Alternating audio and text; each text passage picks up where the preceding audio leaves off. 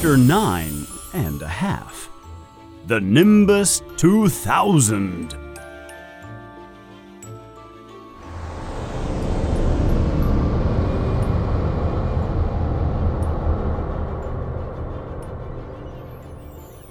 Harry continues to focus on his lessons the next few days, and also on the mystery of the package from Vault 713. Then, one day while having lunch in the Great Hall, hundreds of owls fly in carrying letters for their owners. Several of the owls are flying in a group, holding a long object in their talons. They fly towards Harry and drop the object onto the table in front of him. The object is long and slim and wrapped in brown paper. It is obviously a broomstick. There is a letter attached to the object. It reads, "Do not open this at the table.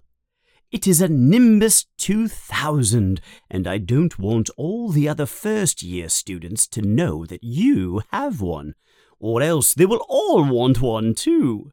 Oliver Wood will meet you on the Quidditch field tonight at 7 o'clock for your first training session. Professor M. McGonagall." Ron and the children nearby all look at the broomstick in amazement. Later that afternoon, Harry opens the package in his room. "A Nimbus 2000, says Ron, who is very jealous because he knows he will only get one of his older brother's broomsticks. "I've never seen one before." The broomstick is beautiful. It is long and thin, and it looks very fast. They all talk excitedly about flying on their broomsticks, and they can't wait to see Harry fly on his. As 7 o'clock approaches, Harry leaves the castle and runs towards the Quidditch field.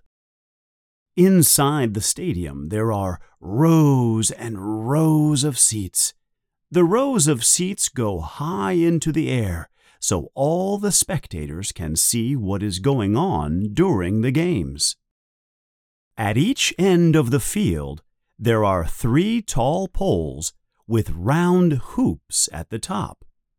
Harry thinks they look like giant sticks that children use to blow soap bubbles.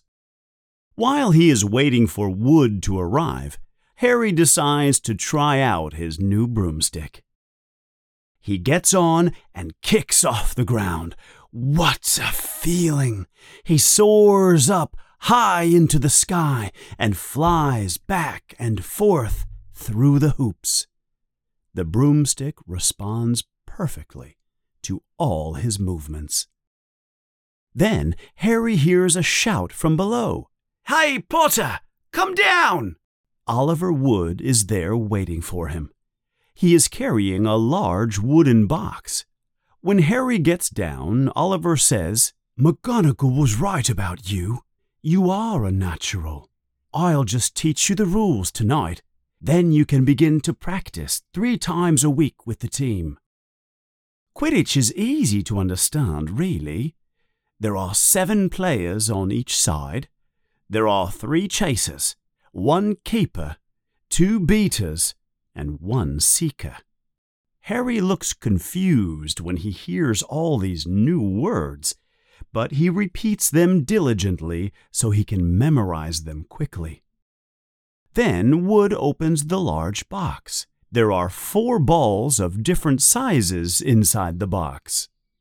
"This ball is called the Quaffle," says Wood. "It is made of red leather and is about the size of a normal football. The chasers throw the quaffle to each other and try to throw it through one of the hoops to score a goal. You get 10 points every time the quaffle goes through one of the hoops." That's kind of like basketball, Harry thinks to himself. He understands basketball well enough.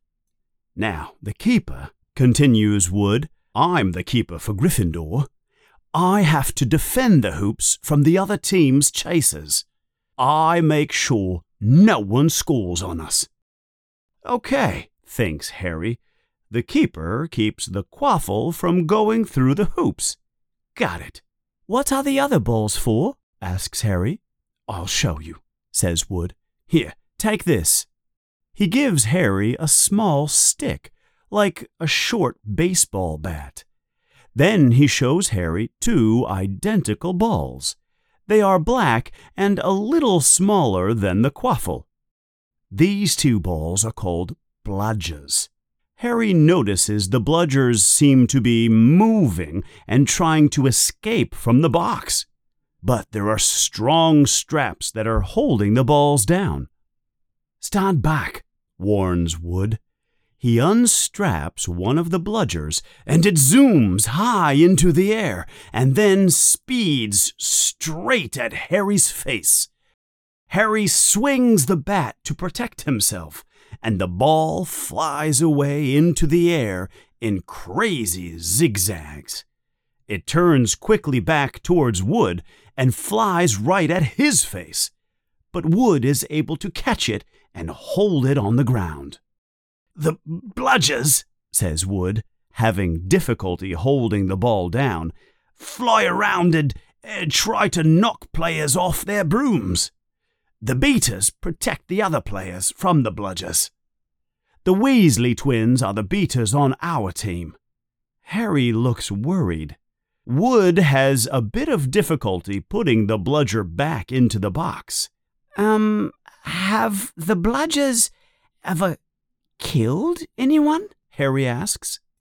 "There have been a bunch of bruises and a couple of broken noses, but nothing serious at Hogwarts. Last of all is the Seeker. That's you. You don't have to worry about the quaffle or the bludgers." He reaches into the box and takes out the fourth and last ball. It is about the size of a squash ball. It is bright gold and has little wings that are flapping up and down rapidly. "This," says Wood, "is the Golden Snitch. It's the most important ball of all. It's hard to catch because it's so fast and difficult to see. It's the Seeker's job, your job, to catch it. Your main objective is to get it before the other team's Seeker does. The team who catches it wins 150 points, and the game only ends when someone catches the snitch. Any questions, Potter?" Harry shakes his head no. "We won't practice with the snitch yet," says Wood as he puts it back in the box. "We'll start with a few of these first." He takes some ordinary golf balls from his pocket. A few moments later, Harry and Wood fly up into the air. Wood throws the golf balls as hard as he can, one at a time, in every direction, so Harry can try to catch them. Harry does not miss a single golf ball. Wood is very excited. They practice until it becomes too dark to see the golf balls. "We'll win the Quidditch Cup for sure with you on our team," yells Wood as they descend to the ground. Wood puts the golf balls into his pocket, picks up the box, and they head back to the castle. Harry feels very content. For once in his life, he has discovered something that he is good at.